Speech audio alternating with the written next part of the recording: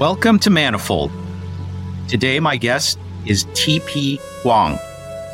TP is a Twitter, or should I say X, poster who covers areas of Chinese technology and China-US tech competition. I have followed his writings for some time. He is very insightful, and often when I'm thinking through consequences of some new information that comes out, for example, today we're going to talk about Huawei's Mate 60 launch and what this says about the chip competition and the AI competition between the US and China. I notice that of all the different sources that I read on the internet, TP is often one of the few people that puts together the pieces and extrapolates correctly into the future. In looking at his past analysis, often what he has suggested will come true actually does come true. So I'm very excited to have TP on the podcast. He works in a quantitative field and has a background in computer science. TP, welcome to the podcast. Oh, hi, Steve. Thanks for welcoming me on the show. Great. It's great to have you, and I'm really looking forward to this conversation. Maybe you could just tell us a little bit about how you got interested in this subject, how you follow this subject, because I think you're bilingual, and maybe what are some of the best resources? Yes. So I got into this subject because, one, I'm Chinese American. I was born in China, and then I grew up outside of China, and then I came to America for work. And during this time, I have, a lot of connection to both countries, and I found the entire tech war to be extremely interesting. So I made it a personal priority to read up as much on the topic as I can. And I would say that it involves a lot of going through all the sources, the Chinese language sources I can find online of different companies, investigating every company that's listed on the stock market that are semiconductor related in China, and reading their research report that analysts put together. I also have some insider sources, I would say, in the Chinese semiconductor industry. Not many, but a couple that helps me out a little bit. And I've spoken to a lot of people on the subject just to make sure that I'm thinking the right direction. And I think over time, just by reading through all these different sources and knowing both Chinese society and American society and how we think a little bit and the competition that we have, I think over time, I have been able to have a picture of where the competition right now and what are some of the areas that are things I should be focusing on and others should be focusing on, going forward. Can I ask, to what extent is it kind of a purely intellectual interest of yours? So for me, I like to follow this stuff just because, wow, these are really important events that are going to shape the future of our world. I don't actually trade like financially on my insights in this area. I just kind of do it as an intellectual exercise, the same way I would follow some subdiscipline of physics or some other science. I'm curious whether that's true as well for you. Did you short Apple right before it tanked? No, actually, that on my Twitter profile, I actually post the most about EVs and BYD. So I am long BYD, but more because I think they're going to do well. But in general, I do this as pure of a academic, just interest level kind of topic. And also because as a Chinese American, I really do hope that, we can work through things between the two countries. Yes. I think it's, we could have a positive sum game between the US and China, not a zero negative sum game that we're involved in right now. I should mention that I think I actually became aware of you originally because of EVs, and to my audience, I would love to have TP back if he has a good time talking to me for the next hour. I would love to have him back to do a whole nother episode on EVs, because EVs and batteries are another area that I've been following. And if you want to follow that, you have to understand what's happening in China. And that's all actually what led me to TP in the first place. And then only later did I realize, oh, this guy's also following what's happening in the chip war, and his insights on, what's just happened in the last 6 months have been very good. But I would love to have him back. And we may have another episode on EVs and batteries. That would be great. Oh, good. So good. I've booked you now for another episode. Thanks a lot. Okay. So TP, let's talk about what just happened. I mean, it was literally I think a week ago, right? And we can set the stage a little bit. My audience probably knows has some general understanding of this, but it's always good to lay down some specific facts. So U.S. has imposed very aggressive sanctions on Chinese companies related to the manufacture or even in some cases buying of advanced semiconductors chips.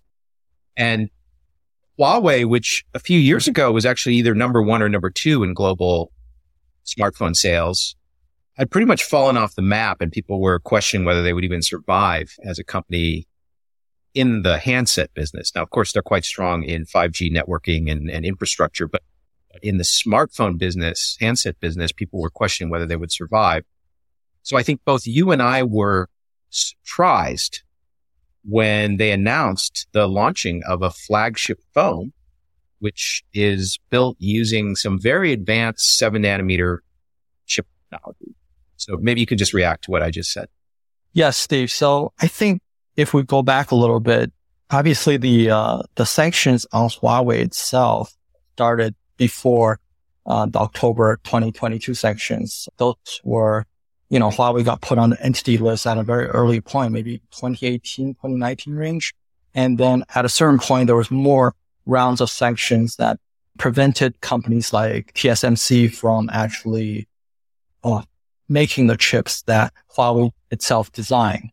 And the last round of those sanctions around, I would say 2019 or 2020, basically stopped Huawei from making any kind of 5G phones. Their phone business only survived because the U.S. government basically gave permission for Qualcomm to sell some of their flagship Snapdragon SoCs to Huawei for both their phone business and pad business. And obviously, there's, I think their laptop are still using Intel chips. So they still did buy some American chips during this time. But because they were cut off from the 5G space, they were becoming increasingly non-competitive in the 5G market in China. Whereas before the sanctions, they were actually competing with Apple for the top end phones in China.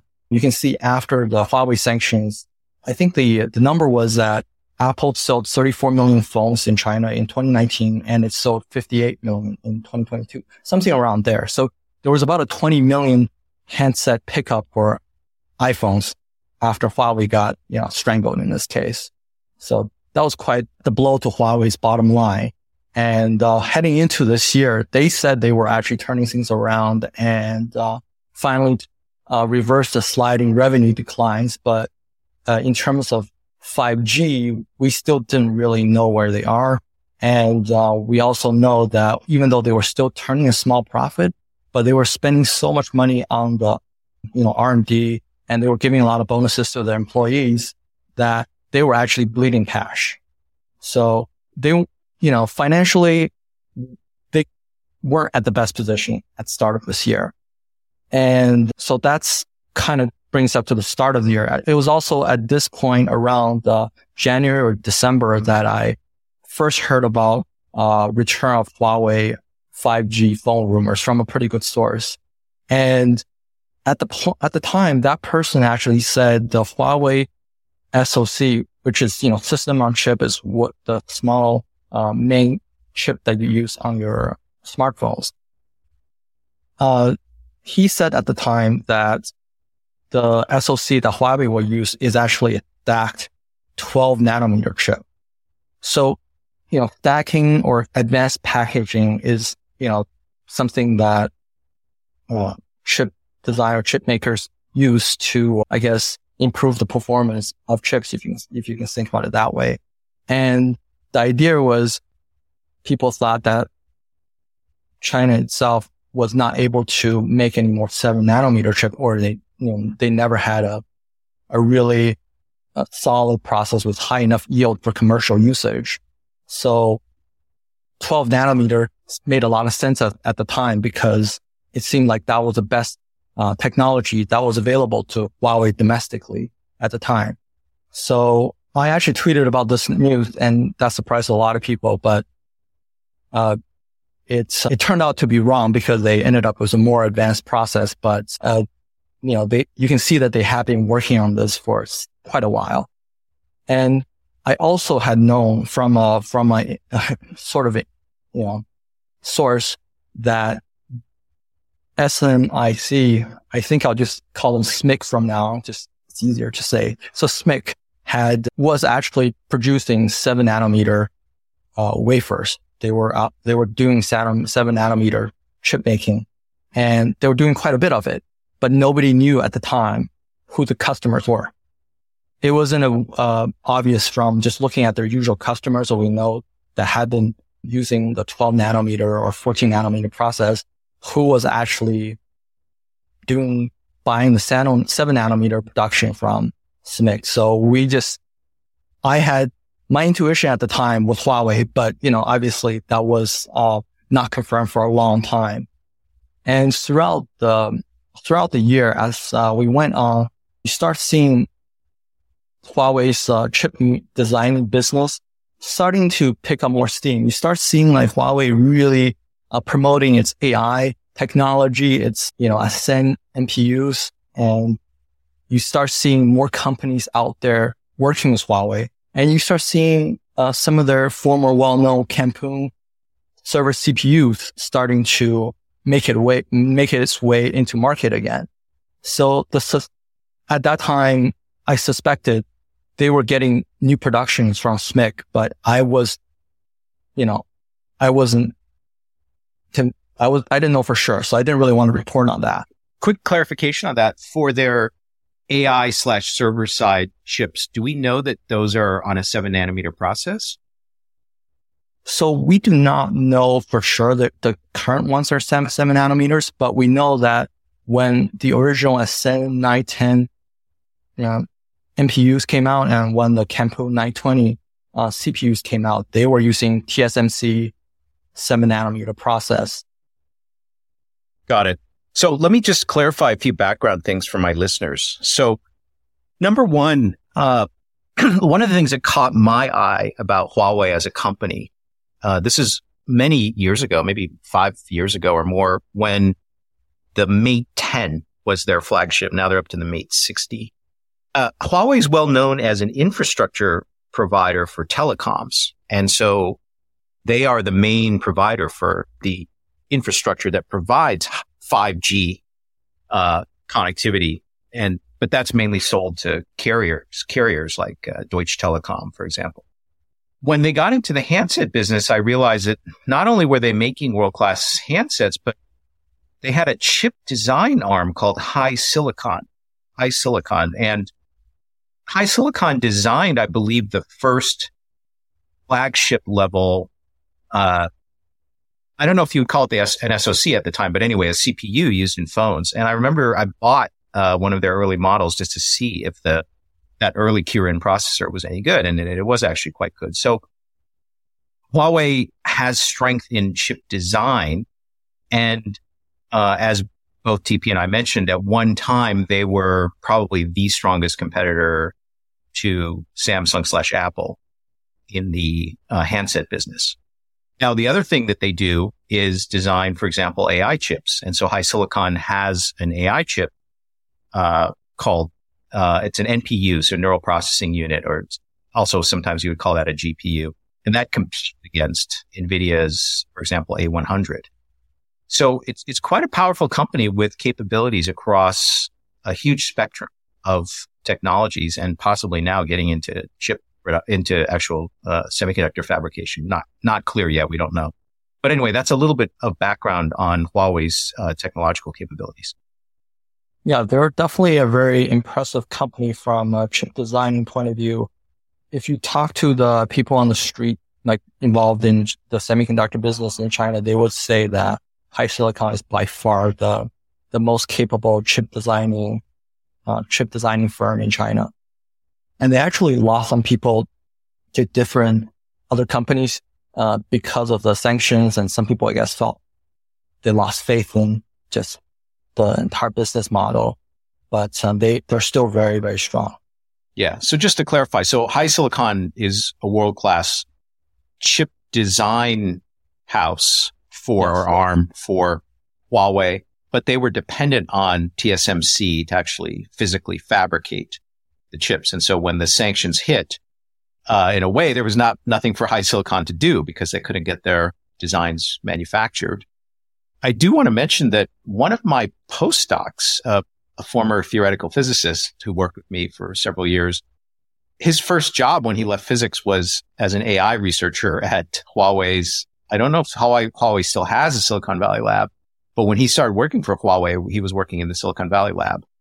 And he's since risen to the role of director of AI for one of the major cell phone companies in China that, and as you may know, a lot of the photography, the capabilities for photography on handsets is due to AI. And so there's a huge number of people that work on image processing and low light imaging, et cetera, et cetera. And these are people who are specialists in a certain type of AI. So I do have some insight into what Huawei is like as a company through my former postdoc. So let's come back to the announcement, TP, of this new phone. And maybe you can summarize what are the most important features or capabilities of this phone that are going to impact the future. Yeah, so I think when people look at this phone, I think too much focus is on the 7 nanometer itself and not on what this technology tells us. So the first thing is, generally, when you see a country as big as China make progress, it doesn't make progress only in one area. It's going to be making progress, most likely at similar paces in different parts of semiconductor industry.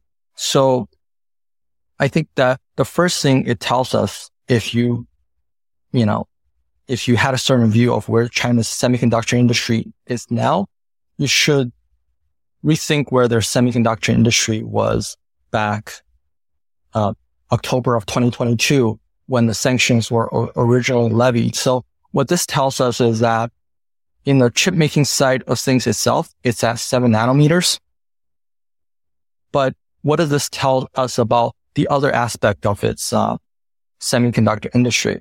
For example, what does it tell us about its chip making tool? How far advanced are those areas? Where is it in the memory chips industry?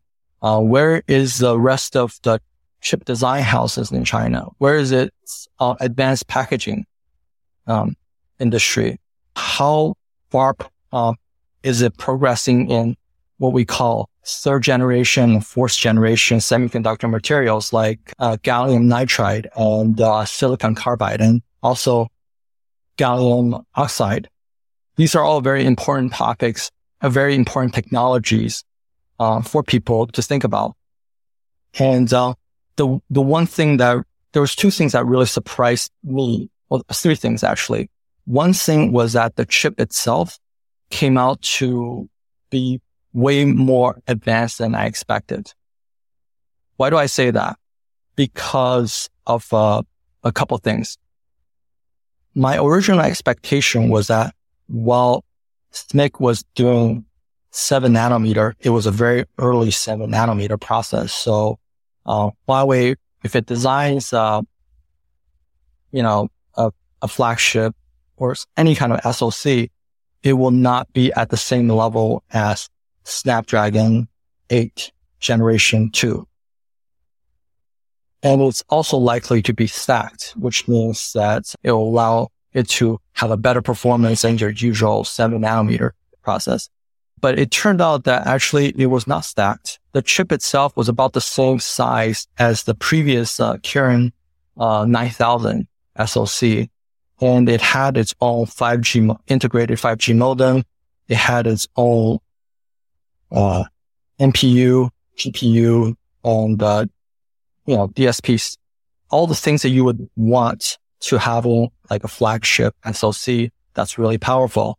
And the performance itself actually ended up being better than what I expected to. In terms of things like power consumption, it was obviously not at the same level as you would see from a 4 nanometer or a 5 nanometer process, but it was better than Snapdragon 888, which was, came out 2 years ago. And it had really good peak performance. And they were able to use what's called hyper-threading in their CPUs to get it to have performance that are as good as Snapdragon 8 Gen 1. And while that process itself utilized a lot of power, overall, people are not going to be using their phone at max power or max requirement for a long period of time. So even if it's a little inefficient at the higher end, it's not something that's going to degrade the performance so much that it can't be a flagship phone. So obviously the SoC itself was actually very impressive based on what kind of process they had.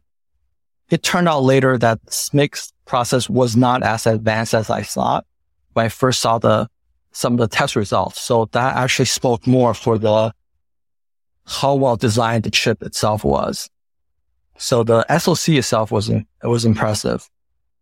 On top of that, they also had their own 5G RF front end. So this will be for things like when the signals come in, there are switches that will then go through power amplifiers, which then goes through like what they call BAW filters, and then gets converted to signals that you process in your 5G modem. And this is an industry, or this industry itself has been dominated by American and Japanese companies for a long time. For something like BAW filter, which basically is essential to get the 5G signals, I think Skyworks or Broadcom have something like 87% market share on it. I can't remember right now which one it is. And there's basically very few players outside of American firms in this. So the fact that Huawei was able to find like a local source for this product was very surprising. So I want to come back to the 5G modem and the RF chips that you just discussed. But before we leave the fabrication question, so the 7 nanometer process that SMIC, and first of all, I think it's SMIC, but I think you also think it's SMIC, but I'm not sure how fully established that is. They had to use something called multi-patterning because the lithography machines they have available to them are only deep ultraviolet. The US is not allowing ASML to sell Chinese companies an extreme ultraviolet EUV lithography machine, which is preferred for the smaller feature sizes. So it was a challenging process to be able to produce 7 nanometer level chip features using DUV through something called multi-patterning. And there are questions about what the probable yield is for this process. So I think it's fair to say China will probably be stuck with DUV lithography for at least a few years. We'll talk a little later maybe about their own indigenous DUV lithography machines and maybe future EUV machines. But let's just, for the moment, just focus on the following. Let's assume they're stuck at DUV. What do we know about the yield and the impact of that on the cost of 7 nanometer chips made in China right now? Yeah, so there has been a lot of speculations on this topic. Certain people online have quoted as low as 10%, which I found to be very hard to believe. in general, I would say that there was an article today by Dylan Patel on this topic, and he explored it. And the people that look at the Kirin 9000S from Tech Insight also got interviewed. I think, I would say the yield is over 50% for sure at this point. And it's one of these things that over time, as they get better at it, the yield will keep improving. And in terms of like how high it is, I don't think anyone has a real knowledge unless you are with Huawei or SMIC. So, but my personal perception is it's probably in the 70s by this point because of the rumored order size from Huawei. So they are going to be cut off from the American chips supply, most likely. So next year, they're planning something like 60 million phones. That's a rumor that's out there right now. And on top of the 60 million phones they're probably going to sell 10 million tablets, probably 5 million desktops. And they're also going to need to make server chips and also AI chips. And obviously, as the chips themselves get larger and more complicated, the yield gets lower.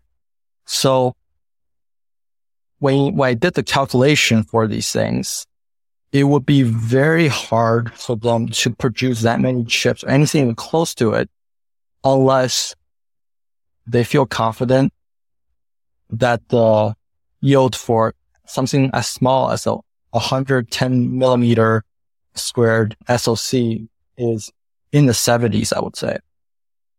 And I wouldn't be surprised if you guessed it, 80s at some point based on the Dylan Patel article. So yield, in my opinion, at least for the phone SoC itself, should be okay. Now, in terms of costs, can I just comment on that a little bit? The guy who's leading these efforts at SMIC, who brought a huge team with him, which included both Korean and Taiwanese engineers, was actually the guy responsible for getting both Samsung and TSMC right down to very small feature sizes. So they have a lot of experience, right, in doing this. Oh, yes. This guy's done it before. And just to summarize what you're saying, we, at least on certain things, like I think the number of cell phone orders that they're willing to take, Huawei, and also the fact that they even launched another phone using, I think, the foldable phone, which is also using, I think, the same chip. It does express some level of confidence. Like they do seem to think they're going to be able to produce huge volumes of chips like the Kirin 9000S. And so then you would infer from that they could be making a mistake, but they themselves are clearly confident that they have some level of control over the yield. Is that fair? I would say so. Got it. Okay. So now one of the calculations you did, which I thought was the most impressive, it caught me by surprise, is you said you actually calculated like how much were they paying to Qualcomm? Like if they launched a handset but they had to buy the SoC from Qualcomm, they were paying Qualcomm, whatever, maybe $160 or whatever it was. But instead they keep that if it's their chip, right? The money goes back to Huawei if it's a Kirin chip.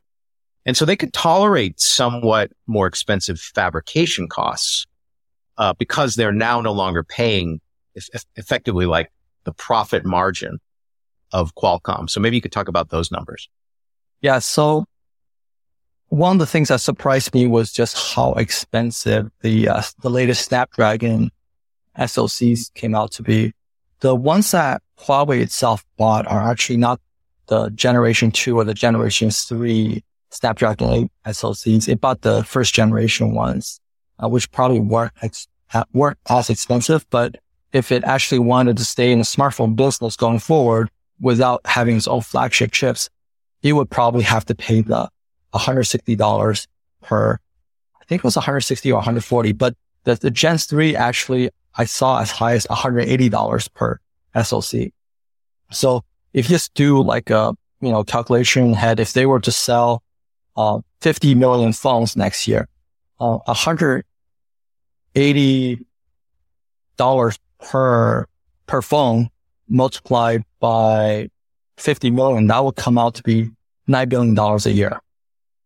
And based on that, I calculated that even if the cost of fabricating for SMIC was as high as TSMC 5 nanometer process,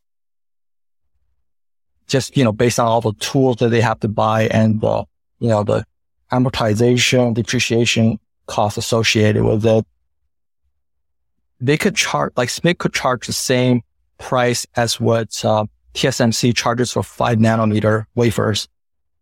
And Huawei could buy that, and they would still be able to pay a lot of money to their employees, do all the testing and packaging required, and still profit like a 50% margin on this thing. The math was really mind-blowing to me when I calculated it. Yeah, you were the first person I saw who actually looked careful at these numbers. I was actually a little disappointed in the Wall Street guys, because the Wall Street guys should have been on this right away, but I didn't see any similar analysis for a while from these guys.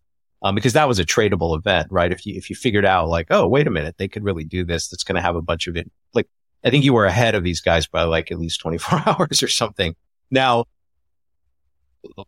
as far as I understand it, the cost per chip is scaling more or less linearly with yield, right? So if I get slightly less yield, I just have to run the process more, 1 over the delta in the yield, and pay for that. So it increases the per unit cost. But if you're varying within 50 to 70%, sure, you maybe pay a little bit more for the chip, but you didn't have an alternative, right? Your alternative was either to pay a huge profit margin to Qualcomm for that chip, or not have the chip at all because you're sanctioned by the US government, right? So it seemed like even if their yield wasn't that great, they still might have a business opportunity there.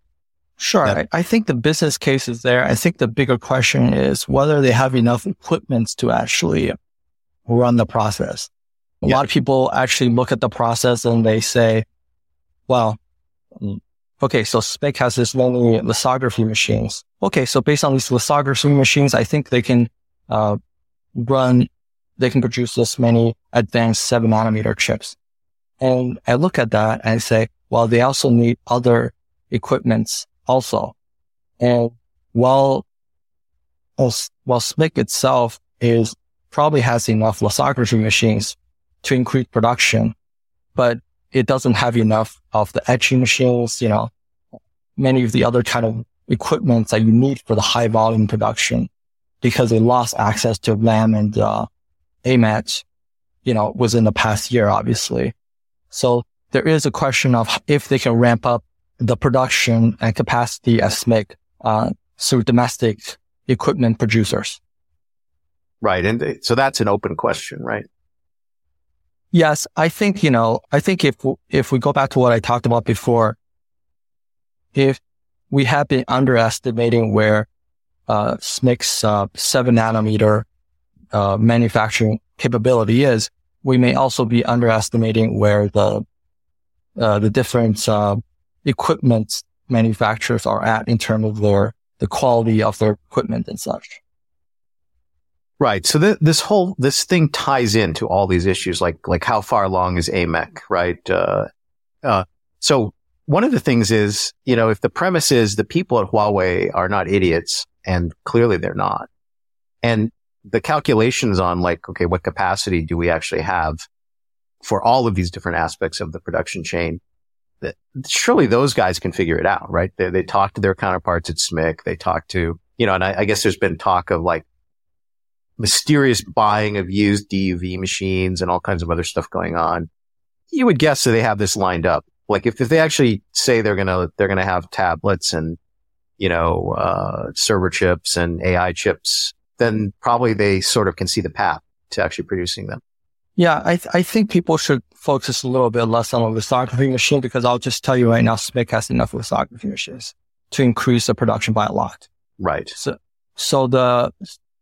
And you need for 50,000 wafers per month of 7 nanometer, you need about 20 advanced DUV lithography machines.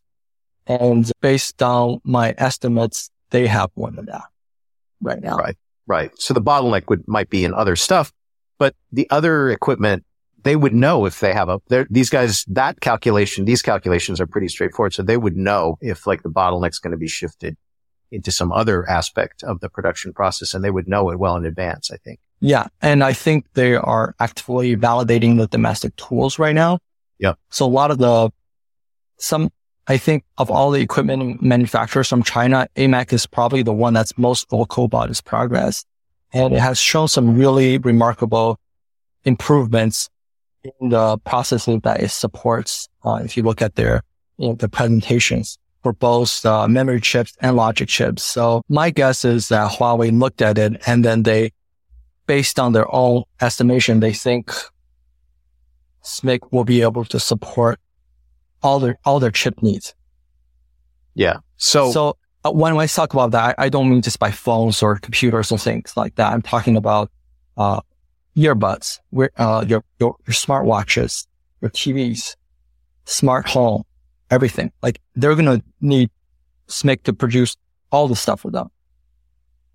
Right. So again, there are certain assumptions made in this chain of reasoning that we're discussing, but it leads to a scenario in which I think you alluded to this in your comments. Across the whole production chain for semis, the gap is less than what we thought. And Huawei's behavior, again, under these assumptions, is suggesting that the domestic producers for some of these other categories, like which compete with AMAT or compete with Lam or whatever, that gap is closed faster than people expected. Is that fair? I would say so. And I don't think it would have closed as quickly if there wasn't the October sanctions, because it actually forced SMIC, for example, to work with AMAC alum more closely because they don't really have a choice. This is a point that I make a lot to people, which I think if you've never been a startup guy or a business guy, you don't understand this point. So as a startup guy, I am confident that my team, because we're focused, we don't have bullshit, we don't have bureaucracy, we're focused and we recruit only the top talent. I feel confident that I can match up with the corporate team at a big company. The thing that hurts me is nobody wants to go with a startup. Nobody wants to buy the machine from a startup. There's so many risks. We could run out of money. We might not be able to scale up fast enough to meet their demand if they commit to our technology. There's so many reasons why startups fail. Generally, tech is not one of them. It's not usually, if it's a mature product that I'm trying to match an existing large company that's building that product, the technology I can catch up on. The problem is these other issues.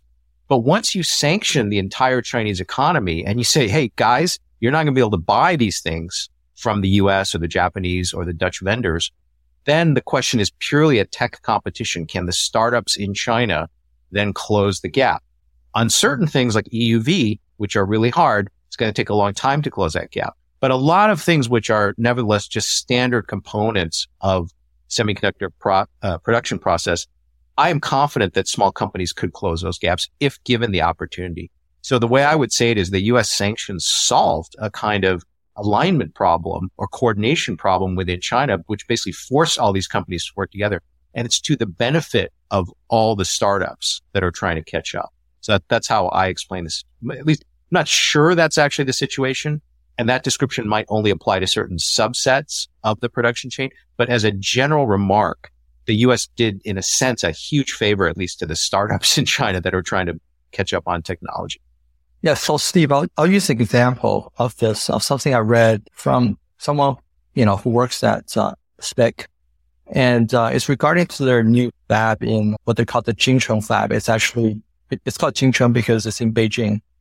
And one of the things about that fab is when SMIC opened it up, they wanted to make it a de-Americanized production line.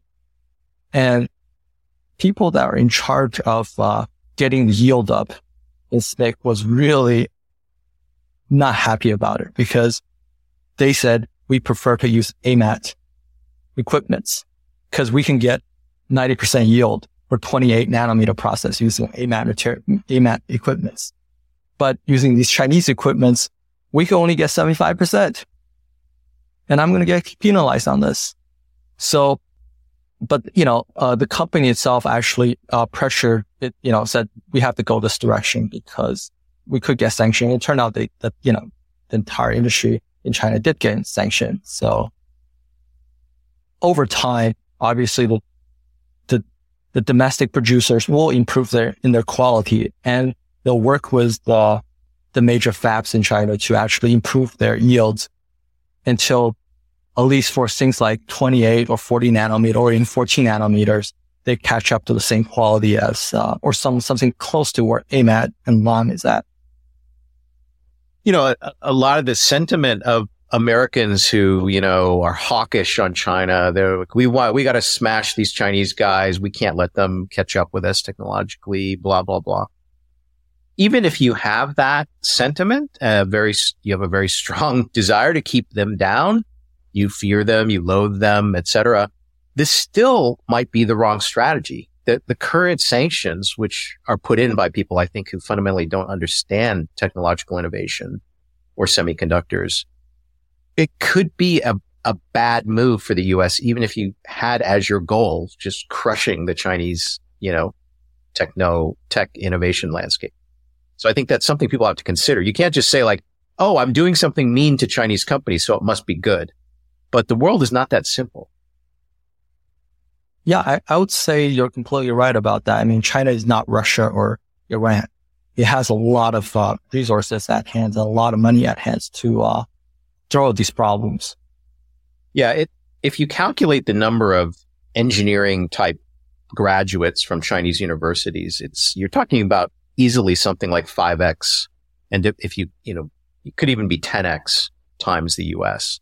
So that there's another point I sometimes make, which is that if you look across many areas of technology, whether it's space, satellite communication, semiconductors, EVs, AI, quantum computing, material science, chemistry, you name it, they have enough human capital that if the other conditions are right, they can catch up.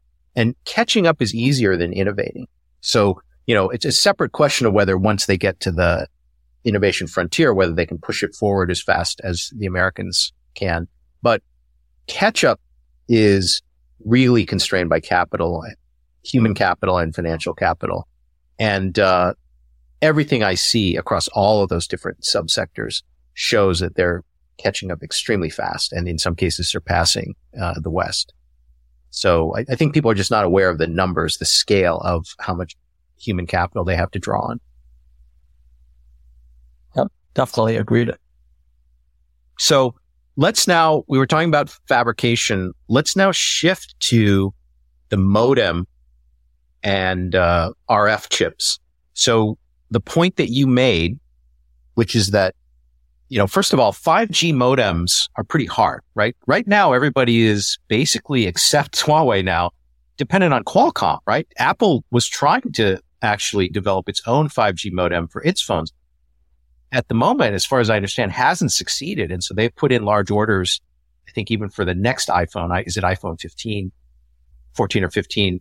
They've put in orders. It's going to be Qualcomm 5G modems in those phones, right? So I think they're getting it until 2026. Yeah.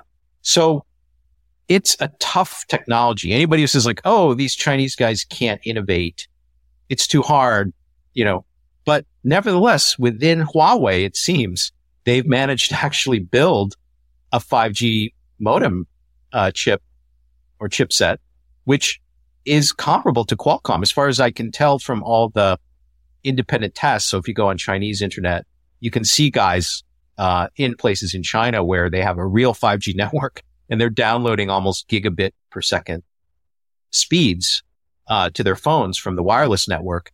And they compare the Mate 60 against the latest iPhone, and seems like Mate 60 is at least as good or comparable.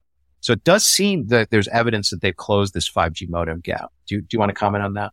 Yeah, I think the ongoing joke online on China is just how bad the iPhone signals are in China compared to everyone else. And I think one of the rationale is that iPhone doesn't have an integrated modem to their SoC because it uses the Qualcomm modem. Right. But I was actually very impressed, not just with the modem itself, but its integration with all the front end analog chips that we talked about, that you just never know when a new player is coming into an industry. They can say we have a product that's comparable to Skyworks or Broadcom products, but you until you test it out and verify with your system, you really don't know. So what we actually saw is Huawei not only doing an advanced SoC and the 5G modem to it, they also cultivated a domestic RF supply chain from almost nothing. Right. So RF is radio frequency, and you're talking about the thing that allows this tiny antenna in your phone to connect to a base station or even potentially to a satellite, which we'll talk about in a moment. But so RF technology it's very tricky technology. That's real electrical engineering, right? It's like you're talking about signal processing, pretty hard stuff that, honestly, like as a professor STEM professor in the US over the last 30 years, the kids who study that, the kids who go to grad school to study that stuff nowadays, chip design, analog chip design, it's generally not Americans, right? Americans who are closer to the money figured out, I can make more money more easily in software or social networking startups, blah, blah, blah. Those kids are not the ones who go into chip design or these really hard electrical engineering type things. It's basically kids from China. And so to say you're surprised that the Chinese can catch up in these areas is kind of, to me, like very stupid. It just shows like you don't really understand who's doing this work, even in America. Yeah, I agree 100%. Like, obviously we know what the, professions in America that you can make the most money and that kind of draws people in. Yeah. And you were mentioning like, okay, one of the leading companies in this space is Broadcom, like big US chip company, right? And if I said like, well, who's working at Broadcom? What new engineers do they hire or even team leaders who are designing their chips? It's probably not people born and raised in the United States, or if they are born and raised in the United States, they're immigrant kids. So to say you're surprised that they could do this in China is like really kind of like just shows, I think, your ignorance of all this. Steve, can I just raise another point I think hasn't been talked about enough at all? Yeah, go ahead. Which is this. So we talked about how important this radio frequency area is. And we talk about the existing engineering talent you have in these amazing American companies in Qualcomm, Skyworks, Broadcom, and Qorvo. And I keep mentioning those four companies because they have existing engineering talent who have years of experience in this field. Now, a lot of them, especially Qualcomm, but the other guys also, they get a huge percentage of their revenue actually from Chinese OEMs who use their stuff for their phones, for their tablets, for any kind of Wi-Fi front-end modules, any kind of smart home modules. Right now, they use that. So if you think about it, China is the largest, international market for sure for them, but also it could be the largest market overall for Qualcomm. And then if Huawei's domestic suppliers can ramp up their production to the point where they can supply all of the Chinese OEMs, then these companies in America, they're going to suffer huge revenue losses. And we know what happens when companies suffer revenue losses in America. Wall Street will tell them you need to cut back your expenses. You need to, reduce your headcount. And then when we reduce headcount, what happens in the process is that the best trained engineers we have, they don't stay in this industry. They go somewhere else. So then you lose all this talent over time. Yeah. You were very perceptive again, I think, in pointing out, I think in your tweets or comments, posts that, if the OEMs who are using these chips to make phones, whether it's Oppo or Xiaomi or Huawei, or even, the Apple phones are made in China, that it's much easier for a Chinese supplier once they've shown that their chips are comparable quality to Qualcomm and they can produce enough of them for them to get into the production, into the supply chain in China is going to be that much easier, right? It's a small world, right? So Qualcomm and these other RF chip manufacturers, I think their future revenues are definitely at risk now. Yeah, I did some calculation. I would say what we know is that for each phone, you have about $35 of RF front end. So for the 700 million phones that Chinese OEMs produce every year, that works out to be over $20 billion. And then if we add in all the other stuff, and, the Chinese supplier could also supply Samsung, for example, you could very well look at a $30 billion pie that gets cut down to much less than that for American companies. And that really cuts down R&D. Do these RF chips also have to be made using a 7 nanometer process, or is it more of a trailing edge feature size?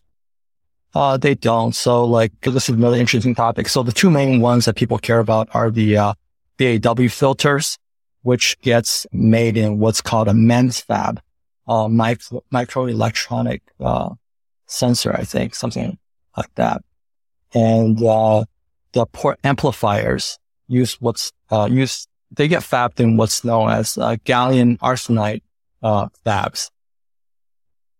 So none of these need the latest 7 nanometer process for lithography machines, but they're also very technical in their own ways, but you just don't need the latest lithography machines for them.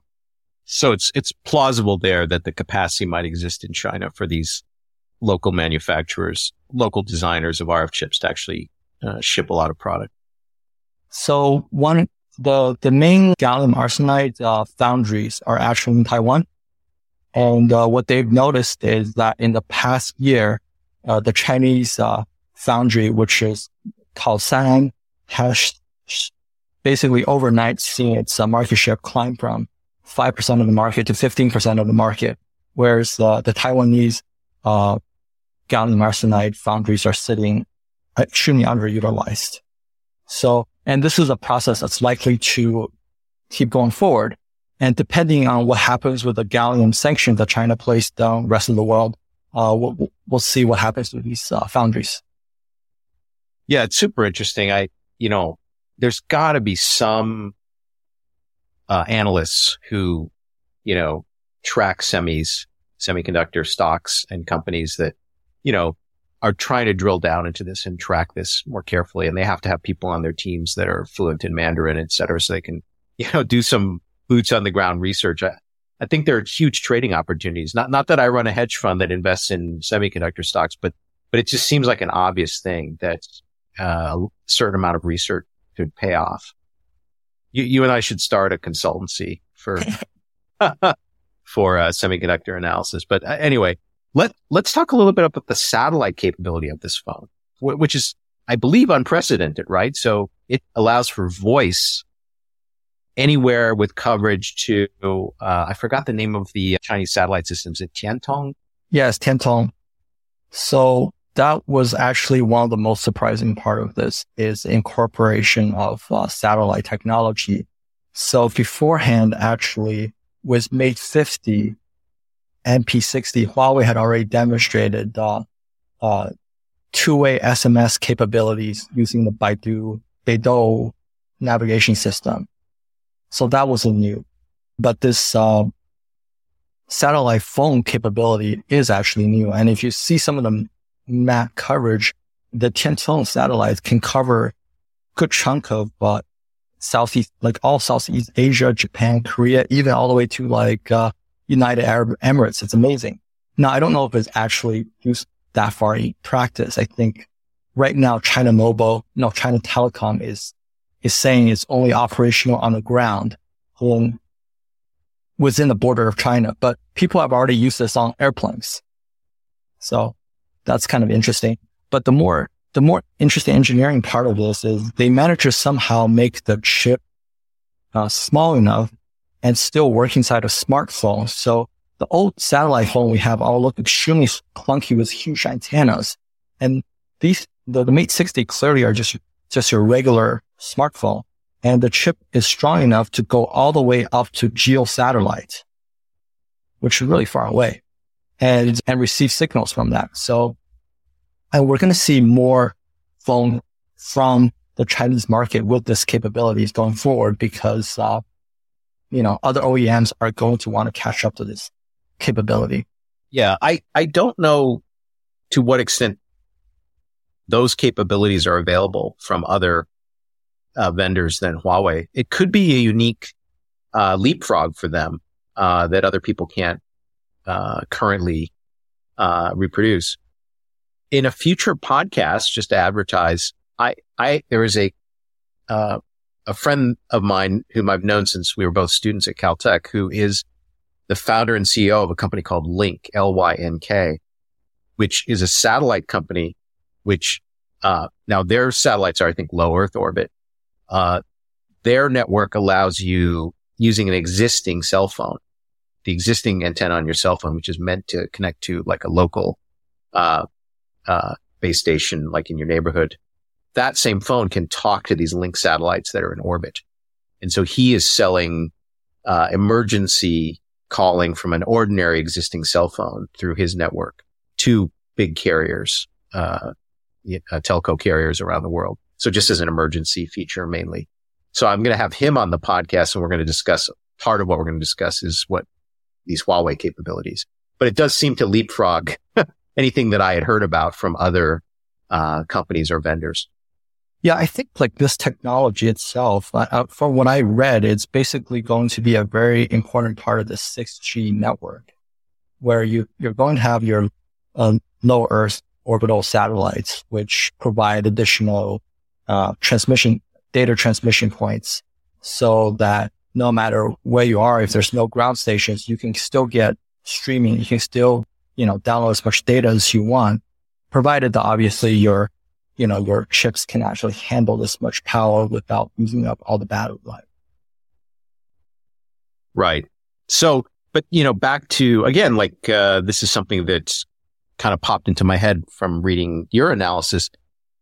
Even if you are behind TSMC in, chip fabrication. And so, your SoC, your main CPU or GPUs in the phone are a little bit slower or less power efficient, and you maybe have to pay a little bit more, per unit for them. These other capabilities in your phone, like the SAT capability or some other aspect of the phone, might make the consumer willing to pay more for it. So you can trade those things off against each other. It's not the simplistic analysis that I hear from a lot of American analysts is like, oh, 7 nanometer, that's like 5 years old, and they're still way behind, and Apple's next chip is going to be on a 3 nanometer process. So surely these guys are way behind. But phone competition, competition between handsets isn't that simplistic. It's like a bundle of lots of different features that determine which handset is preferable to the other. And, I wouldn't actually, I think there's already pretty ample evidence that nationalist sentiment in China is going to buoy Huawei sales. People in China understand that the US government unfairly targeted Huawei, and just out of spite, they're going to buy a Huawei phone, even if it's slightly less good than a foreign phone. And so I wouldn't underestimate that dynamic. Yeah, I think like most people, when they use their phone, they're not going to know what their power consumption data on their phones. I have no idea what that is for any of my phones. I don't know what the SoC is on my, Google Pixel phone. I don't really care.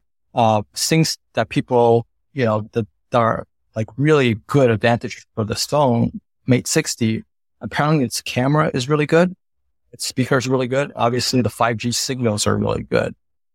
And it uses very advanced fast charging technology. And its heat dissipation technology is good. So even though with an older process, you generate a lot more heat, because the heat dissipation technology is so good that the surface of the phone doesn't really get that much hotter than your 4 or 5 nanometer SoC. Well, so you could argue that Huawei's strength in what I call like real engineering, like physical engineering or applied physics, allows them, like say their phone charges faster, right, than an iPhone. It allows them to compensate for, being somewhat behind in the fabrication process for the SoC. And as you also pointed out, people don't notice. People don't really know unless you're a hardcore gamer on your phone. You are actually not going to notice if you have like a main CPU, which is a couple generations behind, the bleeding edge. In fact, one of the things that I often complain about on Twitter is that the analysts and strategists in Washington seem to think that they're crippling the Chinese military by cutting off 3 nanometer, 5 nanometer process. But no one uses anything like that bleeding edge fab process for weapons, first of all. And secondly, even the AI chips that people are using to train LLMs and things like this, those are 7 nanometers. So really all you're doing is like crippling your ability to make bleeding edge flagship phone chips, right? When you cut off China from 3 nanometer, 4 nanometer process. Yeah. So I did some, brainstorming of applications that would absolutely need something that's TSMC N5 process or better. And aside from smartphones, I really can't think of something that you really can't use something else for, because the main downside of having a less advanced process like a 7 nanometer versus a 3 nanometer is that the power consumption numbers are worse. You need a bigger chip to get similar level of performance as audio. Those are the kind of things where if you have a phone, it really matters because of space and power constraints. But outside of, even for laptops, it's not that big of a deal. Definitely for data centers, you can compensate for that with better liquid cooling of your data centers. You can use better gallium nitride, inverters or things like that to save on power consumptions. Yeah. I think this point is totally lost on the people in Washington who thought they were crippling the Chinese military with these sanctions. It's just totally wrong. Crippling the consumer who wants a phone, who wants a flagship phone. Yeah. But so now that we've gotten onto that, let's talk about the consequences of, suppose it's true that SMIC has plenty of capacity in its 7 nanometer N+2 process to make AI chips. So last time I checked, there were companies, design firms like Biren and HiSilicon that made AI chips that are actually comparable. I'm not saying they're better or exactly equal to NVIDIA, latest and greatest from NVIDIA, A100 or whatever. But it does seem like they're pretty competitive. And if it is true that there's enough capacity, then we should see a lot of Chinese domestically made and designed chips, which are competing with NVIDIA chips to be used in AI model training. You want to comment on that? Yeah. So I think in terms of NVIDIA and AI, obviously NVIDIA has played a really big role in this early stages of LLMs and AI development in general. But I think a lot of what got NVIDIA to this point is they're the only game in town, basically. And everyone basically wrote back in the days, PyTorch and things like that. Obviously, I'm not an expert in this area, but my understanding is that there's a lot of CUDA developers and also these AI software or architectures, platforms were optimized to work with CUDA. That's a different situation inside China where Huawei itself is a behemoth when it comes to AI, and it has its own stack of Ascend platforms and also what it calls MindSpore. So that's their version of PyTorch.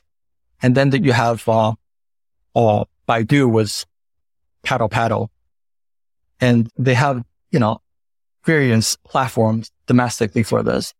And the part that I found interesting about Huawei is that it had been training its own developer pool all this time. It has all these Huawei schools to teach people to program in China, to program to Ascend, to the point where I think I read there was something like 2 million Ascend developers in China.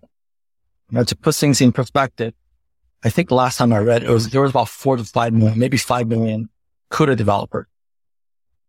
So there's still more CUDA developers, but there's a lot of Ascend developers also that can write stuff for the Ascend GPU. So while there's actually a lot of quite a few AI chip chip designers in China, like Byron, and more threads, MetaX. There's quite a few of them. But from a usage point of view, it seems to me that Ascend it is the most popular one that's being used in China by different large language models.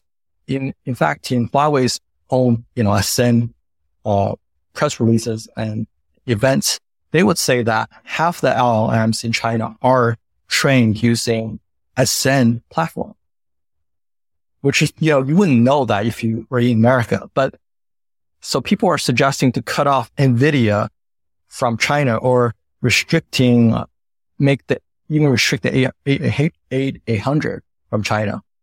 That will obviously, hurt certain people like Tencent, who, wrote the entire AI stack around NVIDIA platform. But it's not going to stop the other people that are using the, Ascend platform and other platforms. So, right. So, yeah. So let me just summarize that for the audience. So CUDA is an acronym for Compute Unified Device Architecture, and it is a platform or a software framework that AI developers use. And the whole framework was developed by NVIDIA. It's specifically for their chips. And so a big part of the lock-in that NVIDIA has is not necessarily just the quality of their chips or GPUs or NPUs, whatever you want to call them, basically chips that are good at huge matrix operations that are necessary for AI. The lock-in is both that their chips are good, but also that they built this software environment or framework that everybody uses. And so it's difficult to retool your code so that it runs well on somebody else's chipset. So that's part of the lock-in that NVIDIA has. But what TP has just pointed out is that that isn't completely the case in China. So there are some companies that are probably locked into NVIDIA hardware, but there are a lot of developers in China that could use the software framework that's built around Huawei's NPUs or GPUs called Ascend. So I would actually predict that if the US, say, just completely cut off China from NVIDIA chips, some companies would be damaged, but the overall pace of AI development in China would not be hampered by that much, assuming that SMIC does have the capability to manufacture at scale, these 7-nanometer designs that have been produced by companies like Biren or HiSilicon. Is that fair, TP?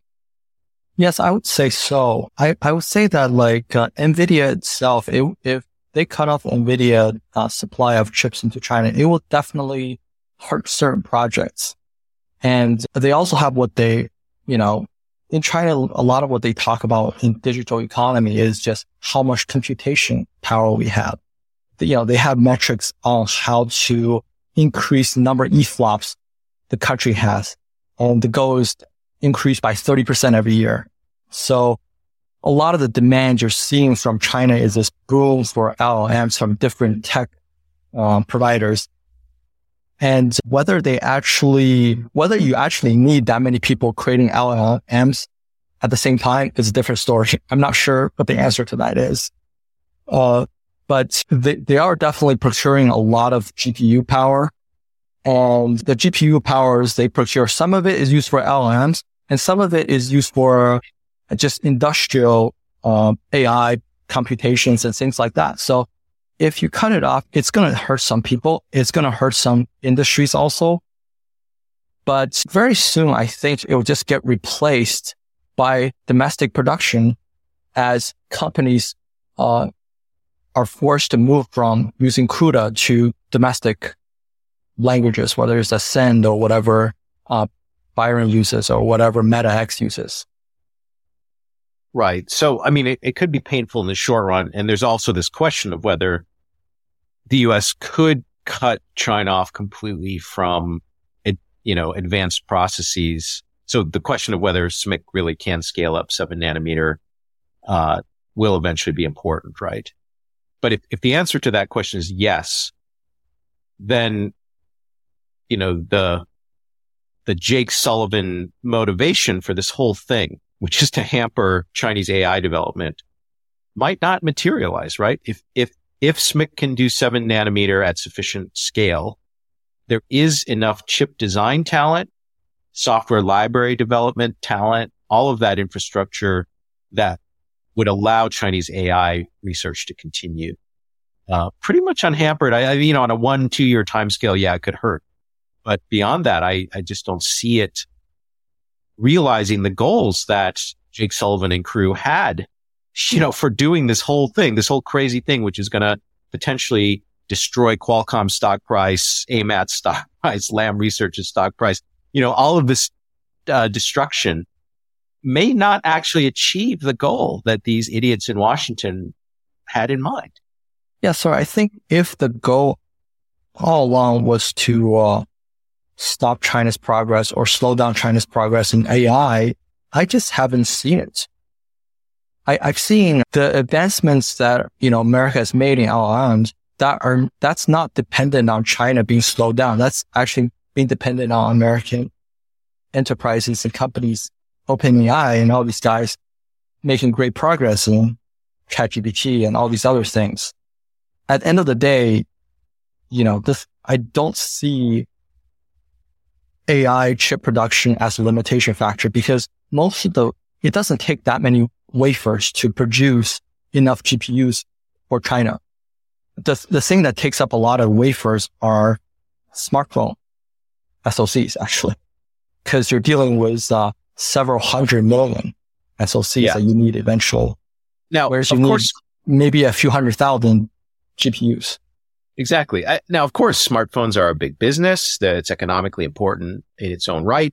But it's about as relevant to national security as, ladies' handbags, LMHV. Is it LMVH? What, ladies' handbags. And, it's a luxury item that doesn't really affect warfighting capability. And I just feel like these guys in Washington that are in charge of all this do not know what they're doing. Yeah, I definitely don't think they have a good view of where China is, and they don't have any technical backgrounds. And it has shown itself in everything that has happened. For 8 years, I was the vice president for research at a Big Ten university in the United States. And part of my job was to go periodically to Washington to try to support federal budgets for science and technology and, talk to people about certain regulatory issues, et cetera, et cetera.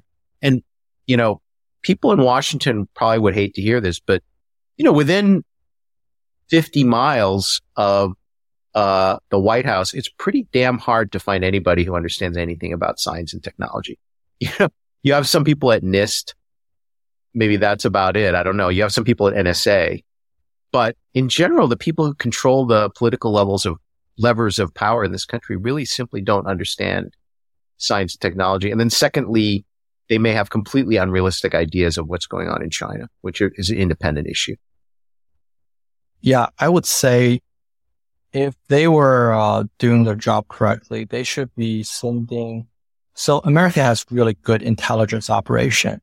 I know this because I have some friends who are in certain areas, and the intelligence report we get of China is amazing. They have so much details on what's going on, military speaking in China. Now, if they could spend some of that resource just by sending people into China to see what the tech development are, and then actually having the politician listen to them and make policies based on those recommendations, I think things will look a lot different. I think if one of my buddies who runs a big hedge fund said, "Hey, Steve, why don't you and TP hire up a team of 5 guys and just figure out, because it looks like a pretty dynamic moment for semis and related tech. And maybe you can figure out some of this stuff because timescales are slow, right? It takes a lot of time to build a fab, or, by the time somebody's DUV or EUV machine actually works, a lot of people know it, right? So I think a small team that we built could probably have a better idea of what's going to happen, what the world's going to be like in 2 years in semis than anybody in Washington or at the CIA or military intelligence. I just don't think those guys know what they're doing. Well, one thing, I think what this entire past year has taught me and taught some of the things I looked at is just how much it has really forced the Chinese industries, a lot of these OEMs to de-risk. That's a key term people use, to de-risk from outside suppliers. And I'm reading news right now just about all the components. Huawei, the phone itself is not just the 7 nanometer chip, but also the fact that it's something like 90% domestic, something along that line. And once you can make everything 100% inside China, and these companies are looking to de-risk, a lot of Western businesses are going to lose large amount of their revenue because of this. Yeah.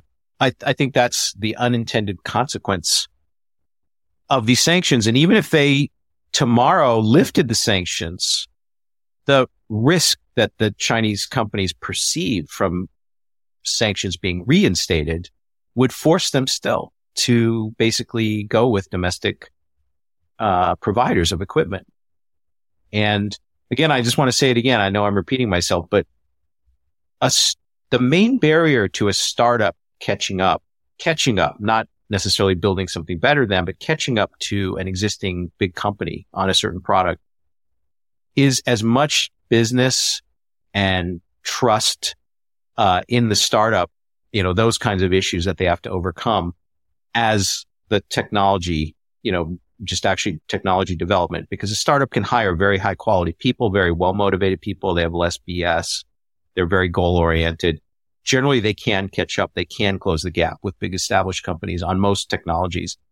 And the real issue is for them to break into the market because they're small. They don't have deep pockets. They could go under at any time. But the U.S. sanctions on China solved that problem because the Chinese companies had no choice but to go with the equipment providers that were in China. And that's a huge gift to those guys, and may have been a really bad set of unintended consequences for the U.S. Totally agree. All right. Well, I've kept you a long time. I appreciate your input. I would love to have you back to talk about EVs sometime, TP. And thanks again for joining me. Thanks, Steve.